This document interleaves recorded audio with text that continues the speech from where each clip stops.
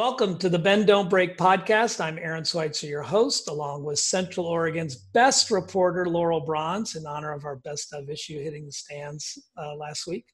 This podcast is powered by The Source Weekly, Bend's locally owned newspaper. Today, our guest is Ed Keith, County Forester for Deschutes County since 2012. He's originally from Nevada. Ed has a bachelor's degree in forest management from Utah State University and worked seasonally as a firefighter with the U.S. Forest Service in Washington and Idaho while going to school. He then moved to Oregon in 1997 and worked as a forester for the Oregon Department of Forestry in Tillamook, Prineville, and eventually Sweet Home, where he managed fire protection for over 450,000 acres in Linn County before starting work for Deschutes County as the forester in 2012. Works with communities to make them fire safe and fire resistant through outreach, education, and implementation of fuel reduction projects, and coordinates with local, state, and federal agencies and private landowners to achieve shared goals such as reducing the risk of wildfire. We feel very lucky to have such an appropriate guest for our conversation on the podcast today, given what's going on in our state. Ed, thanks for joining us. Thanks for having me. I appreciate the opportunity. So Ed, how did you become interested in forest management? You've been in it for quite a while. I have, yeah. And when I first started college, I actually hadn't quite made that decision yet, but got to thinking about the fact that, it was going to be a substantial part of my life, and I wanted to do something that I was going to enjoy. And forestry looked like the thing that was going to really be engaging and interesting, and not just sitting in an office or things like that. Being out in the woods and all the things that are involved in forestry were really intriguing to me, and so that's why I ended up going down that path. That's great. So you hold the title of forester, which could have many different meanings. What is a forester? Yeah, it sure does. And I think back through some of those jobs that you just described, and they were all somewhat different. The forester can be anything from somebody that plans or oversees timber sales, somebody that works on reforestation, somebody that helps plan tree thinning and fuel reduction work. And that's really what a lot of my career has been focused on, is how fire interacts with forests and how we can manage forests for better fire outcomes. I know we think of foresters at a national level, national forests, but for a county, why does a county have a forestry position?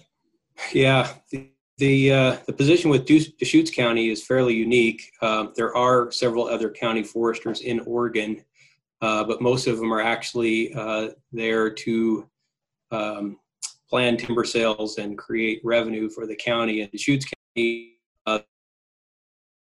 is completely different. The fact that we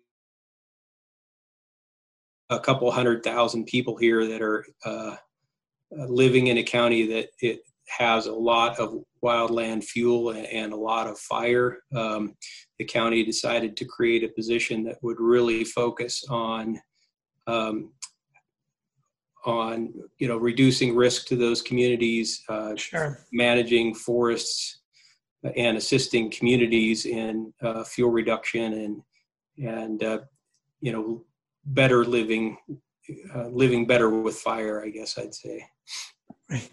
Well, and that kind of brings us to today. I think one of the questions that, certainly social media and the internet is full of right now is, why are all these fires burning at once? Why? I mean, I've certainly lived here, for a long time, and I've seen forest fires, but I've just never seen the number of forest fires nor the geographical spread. Sure.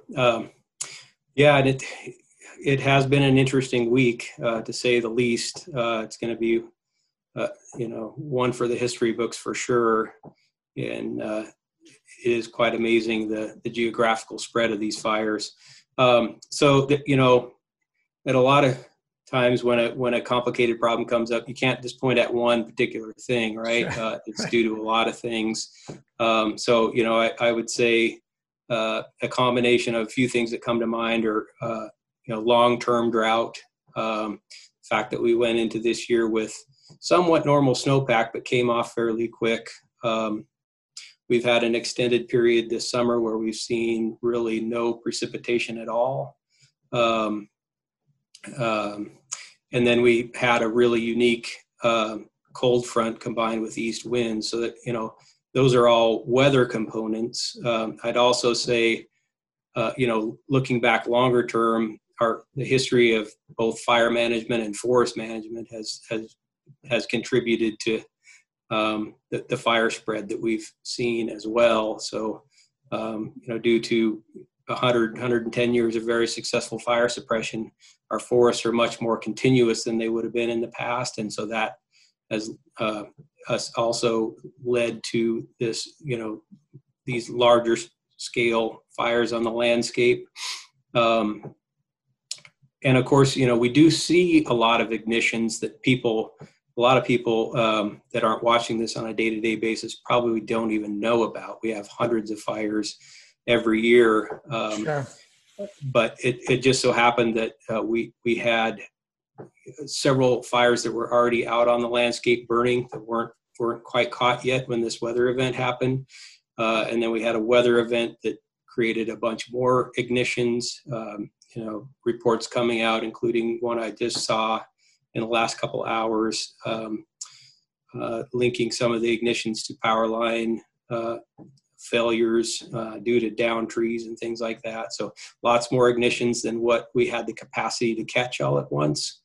And then just overall kind of lack of resources. There are already all these fires on the landscape. There were fires in other parts of the country, including California, that were already draining our resources. And so all those factors kind of combine to align to create kind of a perfect storm for these fires to spread very rapidly and be very difficult to catch. Ed, what did you mean when you said that the combustible fuels had formed a continuous, I forget how you said it, but a continuous area so that these fires could burn over several different areas? Sure. Yeah, a little bit more detail there. In the past, and I'm talking like, thousands of years of fire history, without suppression, we would have seen fires burning all over Oregon, and those might have burned for a little while and then maybe run into an old historic burn and burn their way out. Or with fire suppression, really all the patchiness that we could have seen in our forests in the past has kind of filled in, right? All that growth continues. Every time we put out a fire, that's growth that would have been burned and maybe created a smaller opening. Now the mosaic that we might have seen on our landscape is really more, a lot more fuel that carries that fire over a larger area, if that makes sense. Yeah, that makes sense. So can you tell us a little bit about like how these start and like why they start? Because I hear a lot about, it's power lines, and then it's lightning strikes, and then it's campers. Antifa. Then we hear it's Antifa. Right? So, yeah, like which is it? Sure. Well, I can, from a statistical standpoint, there's a lot of data out there on fire causes. So for Oregon as a whole, I think we sit, in round numbers, somewhere around 80% human-caused fires, 20% lightning-caused fires. And that really varies depending on the geography of the state that you look in. So in Eastern Oregon, the percentage may be closer to 50-50 lightning to human-caused fires.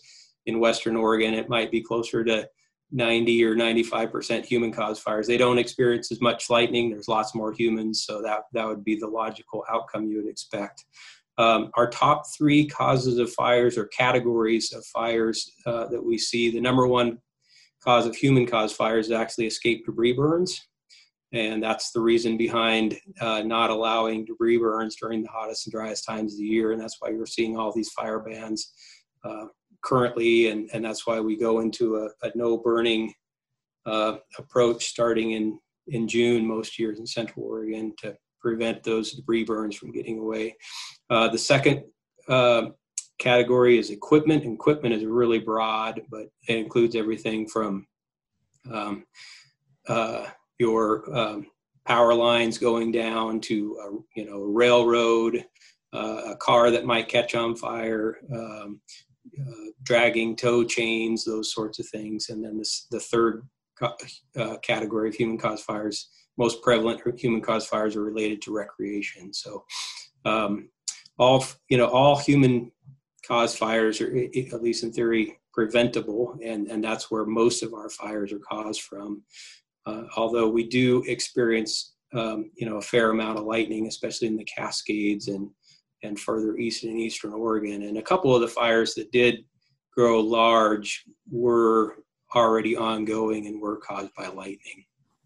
Ed, as a forester, do you have enforcement powers? Like if you find the Yahoo thinks it's a good idea to do a burn in July, like what are your recourses for that?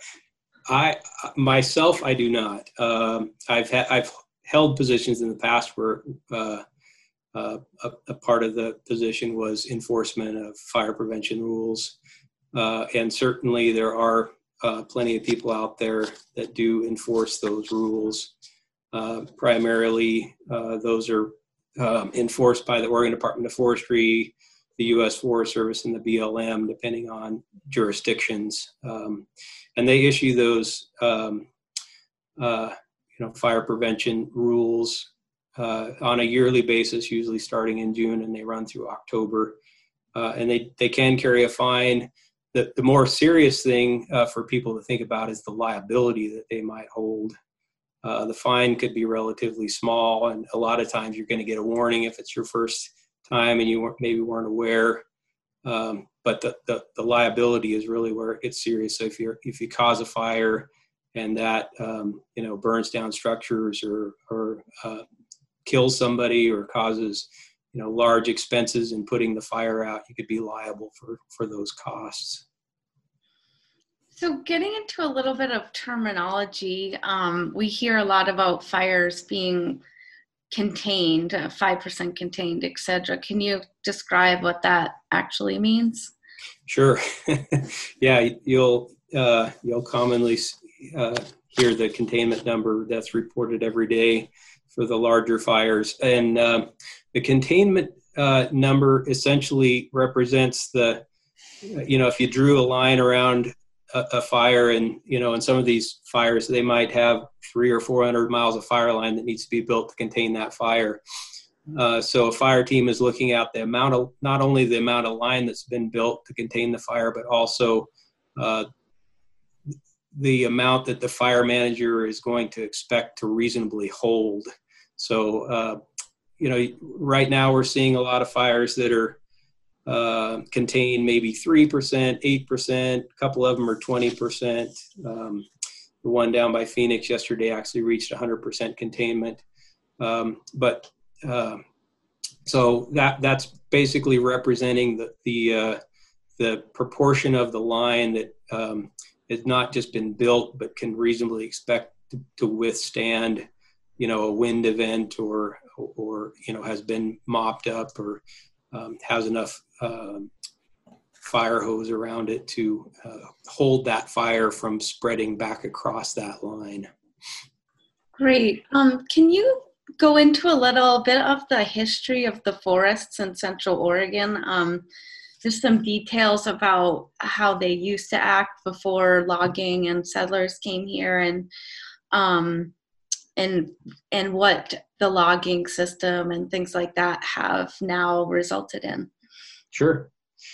And I just would qualify that I'd speak pretty generally. So, there was probably most likely a variety of forest conditions that moved across the landscape over thousands of years. But generally what was found and what research has reconstructed through tree ring analysis and those sorts of things is that we generally in Central Oregon, especially in our ponderosa pine forests, had a relatively open setting with very large trees, and those trees were, and that forest setting with an open grass understory and relatively large trees, widely spaced apart, was maintained by frequent fire. And there's a lot of actual research where people have gone back and found older trees and looked at the growth rings and reconstructed fire history.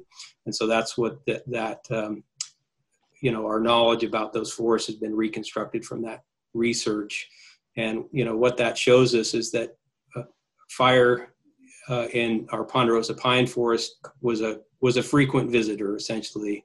It visited somewhere between 5 and 20 years on average. And since it was coming back so frequently, and because our forests are relatively low on the productivity range, they don't grow really fast. There wasn't a lot of fuel to be consumed by that fire, so it would typically burn at a fairly low intensity. The smaller trees that would have grown up in that 5 to 20 year span were relatively small.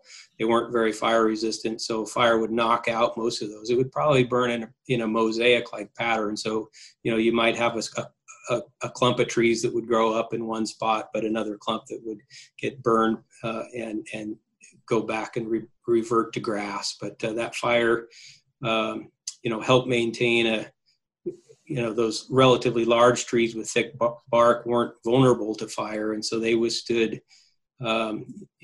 several hundred years of fire. And actually, their health was maintained by that, because in Central Oregon, we're really limited by our moisture that we have available to these trees to be able to grow, right? So the less trees, the longer they're going to be able to live, because they can live through droughts and things like that. I would say also, prior to European settlement, another thing to remember is that in addition to the lightning-caused fires, the indigenous people that were here helped maintain that through the use of fire, both for the production of their food or herding animals, or just maintaining their forest lands where they either visited or lived. So that's an important component to remember as well, is that there's a history of fire, both natural but also humans that maintained a regular use of fire. And then as Europeans started to settle, of course, one of the things that helped build Bend and other communities throughout Oregon was logging. And so we came in and harvested a lot of those large trees. At the same time, we started to employ, very effective fire suppression. To try, fire was, seen as a threat to communities and to the timber resource, and was, largely settled on a model of using excluding fire from forests because it was bad. And then in addition, and you don't see this as much anymore, but there was a fairly large component of grazing. A lot of sheep were used in Central Oregon, and that really also, I guess, helped with that fire exclusion model, because they were eating all that grass and all that understory that would normally be the carrier of that fire. And so we really, basically through logging and grazing, stopped fire from maintaining our forests and taking out those small trees and burning at a lower intensity. And of course, then, over the 110 years of fire exclusion, those small trees have kind of filled in the understory of our forests and kind of created that more continuous fuel, like I was talking about before, that really carries a much more intense fire through through some forests anyway, like we're seeing today. And Ed, so given that it doesn't seem like there's any trend. I mean, I know we do some controlled burns, but obviously by the scale we're seeing today, we're not doing enough. With people moving and Bend expanding the way it is, I mean, the pressure is constantly on pushing into that wildland urban interface. What, for someone like yourself in this position as the forester for Deschutes County, what does that bode for the future? Sure. Yeah, and part of the communities we have in our what we call our wildland urban interface are kind of inherited from the past, from before the times where we really saw wildfire impacting our communities, and then we have what is either yet to come. Laurel, did he just? I think. Yeah, can you repeat that, please, Ed? Oh, did I freeze up? Yeah. Sorry. I'm still getting an unstable. Okay, here we go. Sorry about that. So, I think we have a couple different approaches for, communities that are encroaching or living in what we call the wildland urban interface. We have communities that we've kind of inherited from before this time of more intense fires that were built without really any thought or even really knowledge that fires would be burning at the scale that we're seeing them today. And then we have our newer communities that are either being built right now or being planned in the future.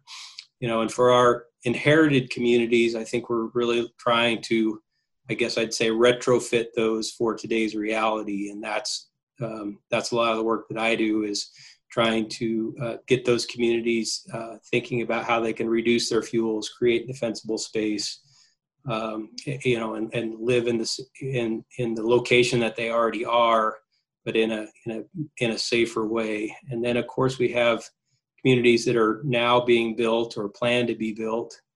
A couple that I would point to that have been built with fire in mind are communities like the Tree Farm on the west side of Bend off of Skyliners Road, as well as the new, what we're calling West Side Transect Zone. And those were built as kind of, I guess I would describe those as sort of a buffer between the city of Bend and the undeveloped wildland further to the west. The idea that these communities are at risk of being impacted by fire, and so they need to be built with that in mind. And that goes for everything from building materials, access and egress routes that are, that you have multiple options for evacuating the community or getting emergency responders into the community, that there's mandatory defensible space, that there are appropriate plants and then not appropriate plants to be used for landscaping, and that those lands around the community need to be maintained with fire in mind. So, with regular fuel reduction and maintenance of that fuel reduction. And so I think we're doing a much better job. And I think there is a balance to be struck just because of the pressures of the available land we have to build and afford, the taking into account trying to create places for people to live and communities to expand, but also keeping in mind that we live in a fire adapted forest and that our communities need to be built in the safest manner possible. So using, the best available science on defensible space, as well as, building materials like siding, roofing, decking, vents, all those sorts of things can, if incorporated all together, are really the recipe for trying to build the safest community possible. Ed, the Tree Farm is a Brooks Resource and Development, is it not? And my understanding is that they got out pretty far in advance with the county on how to create that development in a way that they would be that buffer. I'm sure those homeowners don't like being referred to as a buffer, but nonetheless. Yeah.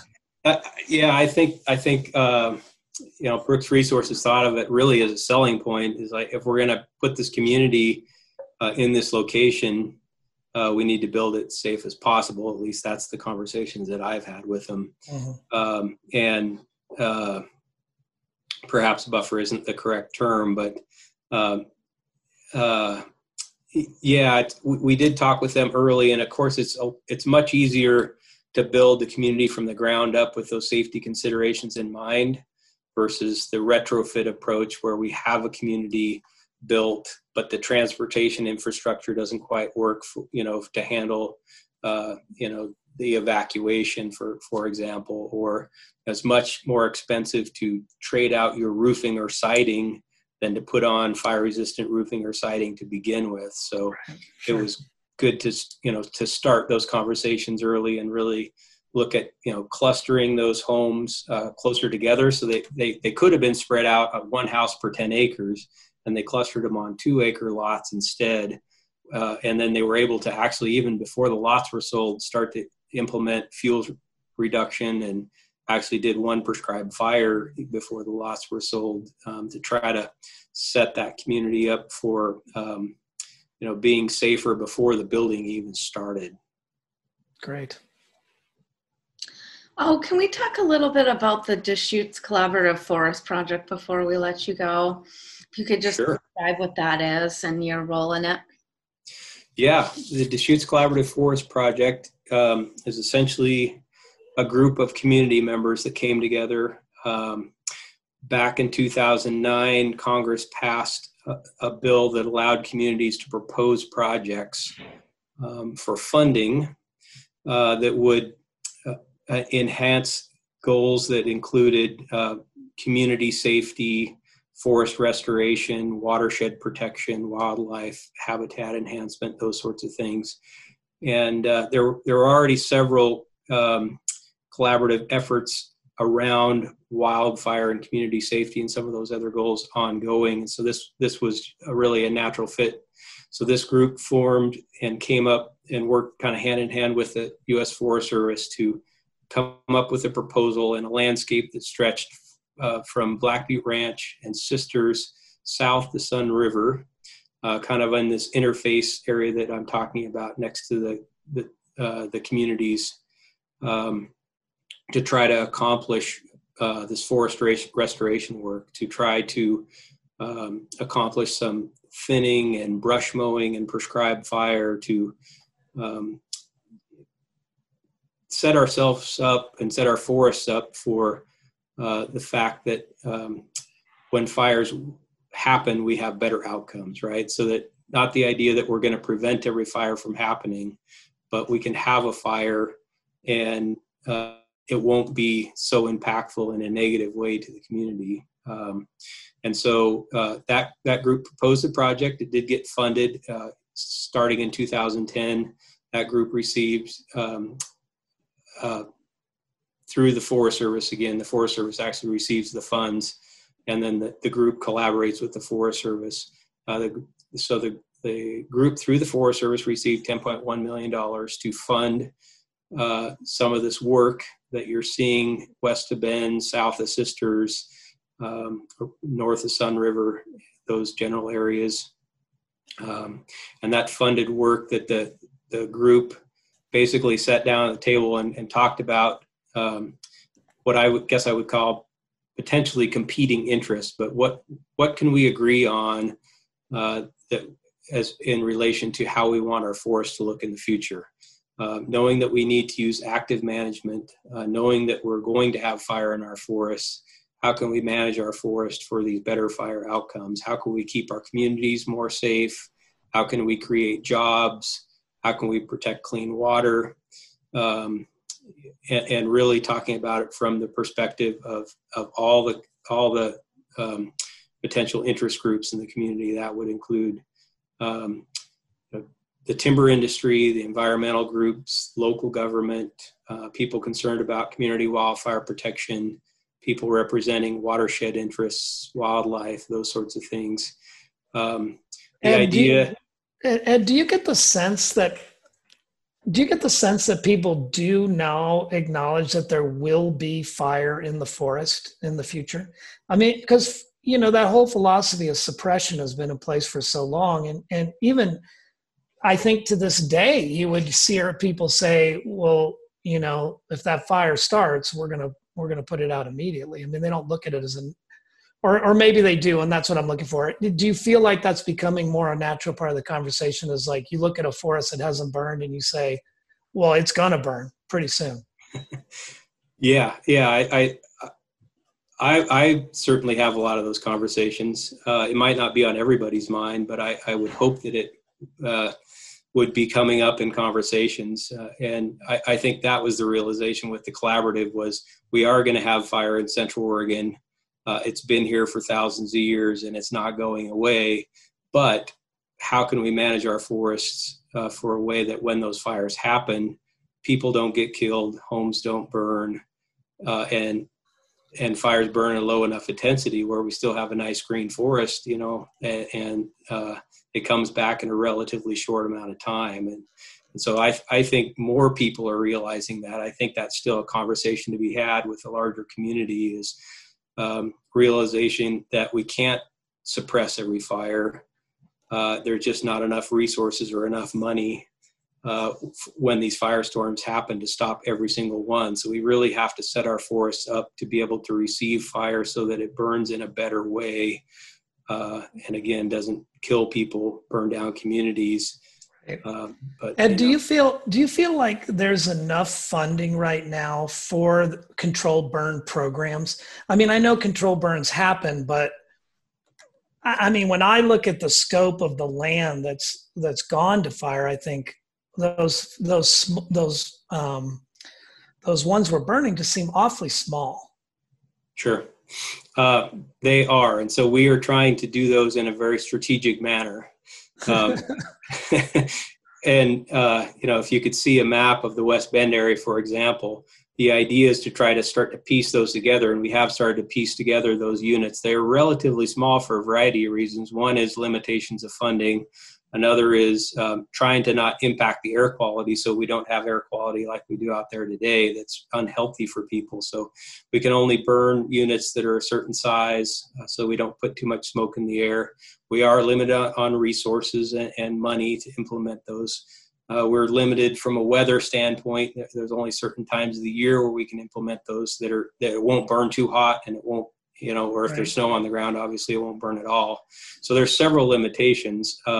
So I'd say, we really need to implement those in a strategic way, starting close to the community, which may be hard for some people to accept. Why are we burning this forest right next to the community? We want a nice, beautiful forest next to our community. But that's really where we need to start doing this work is next to the values that we really want to protect. So when a wildfire comes, we have, a chance and a safe place for firefighters to defend those values, including the community. I mean, I know when there's the controlled burns, and this is one of the things I'd be looking to you for regarding the barometer of public perception. I mean, your office must get lit up. I know our phones here at the newspaper get lit up with people who are like, oh my gosh, they're burning. Why are they burning now? There's smoke in the air. And where, that has to start subsiding a little bit with an understanding of, well, of course it's burning. It's never burned before, so it's going to burn at some point. Yeah. It's interesting. We have done some public opinion polling and we try to do a lot of outreach here to try to explain to people why there is smoke in the air. There's a pretty good acceptance from people, and it's in the upper 80% of people that really support the use of prescribed fire. It's the smoke that really gets them. Nobody wants to breathe the smoke, and I certainly don't blame them. I don't want to breathe it either.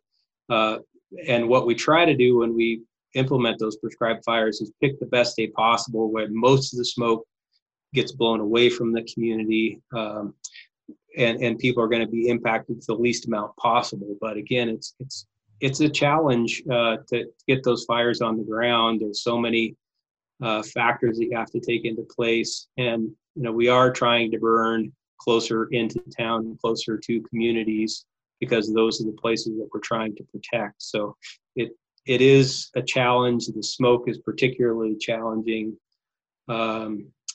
Usually it's only around for a day or two with prescribed fire. With wildfire, typically it's weeks of very unhealthy smoke. So I think we do need to strike a little bit of a balance there and be, somewhat accepting of smoke with the realization that fire managers are doing their best and knowing that communities don't want to breathe smoke, but we also don't want to burn the community down in fire season.